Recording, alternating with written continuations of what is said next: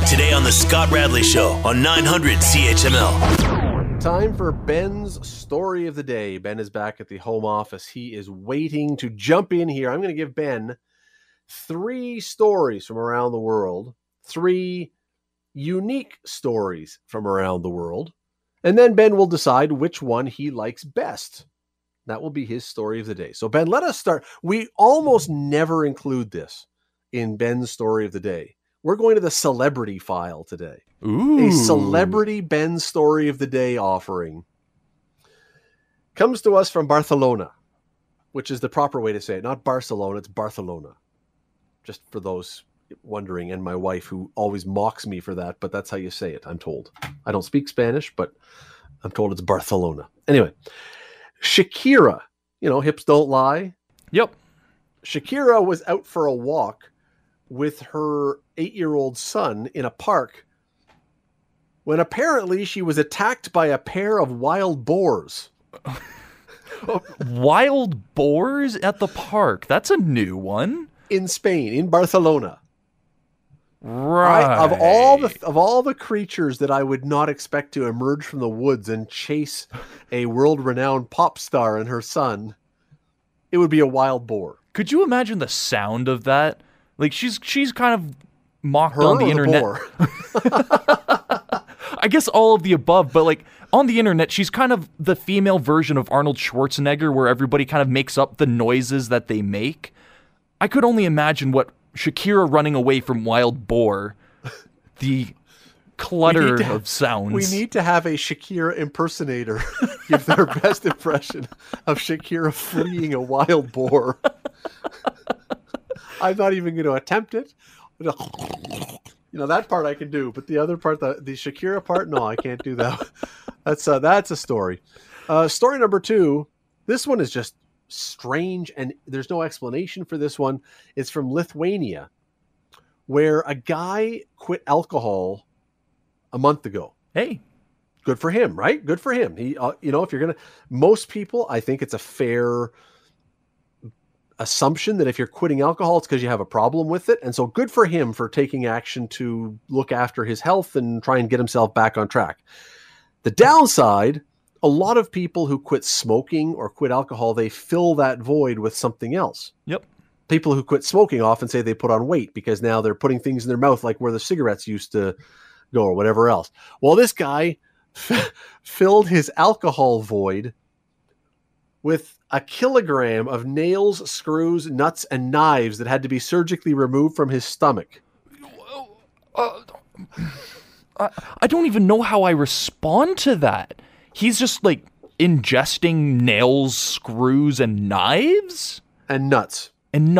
Sorry, pardon me. Like the nuts, like the plumbing nuts, not a metal cashew. nuts, not a... Yes.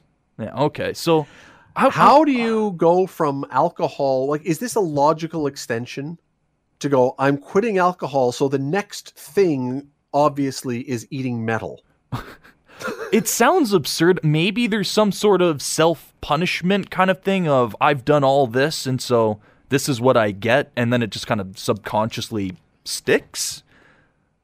But, so, a couple things on this one. First of all, you could have heard this guy coming if he had 1 kilogram of metal. Clink, clink, clink, clink. 1 kilogram's not a small amount at all. No, and heaven forbid he walks by a car wrecking yard with one of those gigantic magnets that lifts up the cars.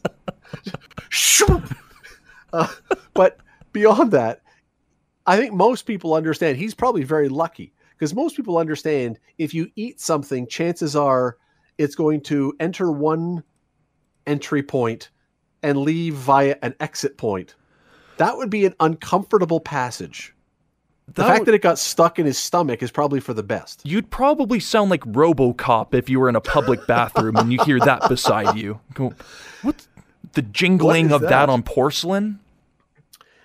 Story number 3, and this one is just too strange to believe that it's almost true, but I looked it up, and this is from BuzzFeed, which is generally a reasonably reliable thing, so I'm going to go with it being true. The story is, it came from online. This person, I guess, had told someone about it. A woman says she got a viral infection, or she got sepsis. She got an infection from wearing high-cut jean shorts. Basically, she cut them too short, and it gave her a giant wedgie, and the chafing led to an infection that almost killed her. Cut off shorts. Daisy Duke shorts cut too short, causing a wedgie, almost killed this woman. That is the reason. If anybody ever asks, hey, that's not decent. Well, that's not decent to you. This is why. It is a health benefit to not have them too short. Also, so at what point are you like cutting out the buttocks area of it entirely and it's just a piece of floss? That's what it sounds like it was, because she's talking about it being the wedgie that nearly killed her. The atomic wedgie has nothing on this. The atomic wedgie, yeah, it's the bad part would be the near-death experience. The worst part would be having to explain to mom and dad why they had to come and get you in the ICU.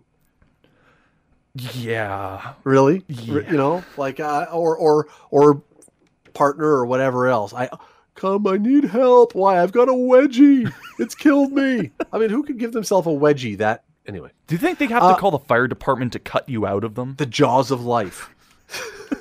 They need the jaws of life to extract her from her wedgie shorts. The poor firemen. The stories they would tell. Will your story of the day, Ben, be Shakira being chased through a park in Barcelona by a wild boar? Will it be a Lithuanian man who had to be operated on to remove a pound of nuts, screws, nails, and knives from his stomach? The things that he took to after stopping drinking. Or will it be the woman in North Carolina who nearly died of an infection from her wedgie shorts? Wedgie shorts being... Could you imagine a medical, like the coroner's office having to issue a death certificate? Death, wedgie. Cause of death. We shouldn't be laughing. She could have died, but if you're gonna die of a wedgie, it's probably okay to be laughed at. I gotta say, of all the things that you could die of, that most things would not be funny, this one, I'm sorry, you can't expect anything else. You read the story and react differently. Want to hear more? Download the podcast on iTunes or Google Play and listen to The Scott Radley Show. Weeknights from 6 to 8 on 900 CHML.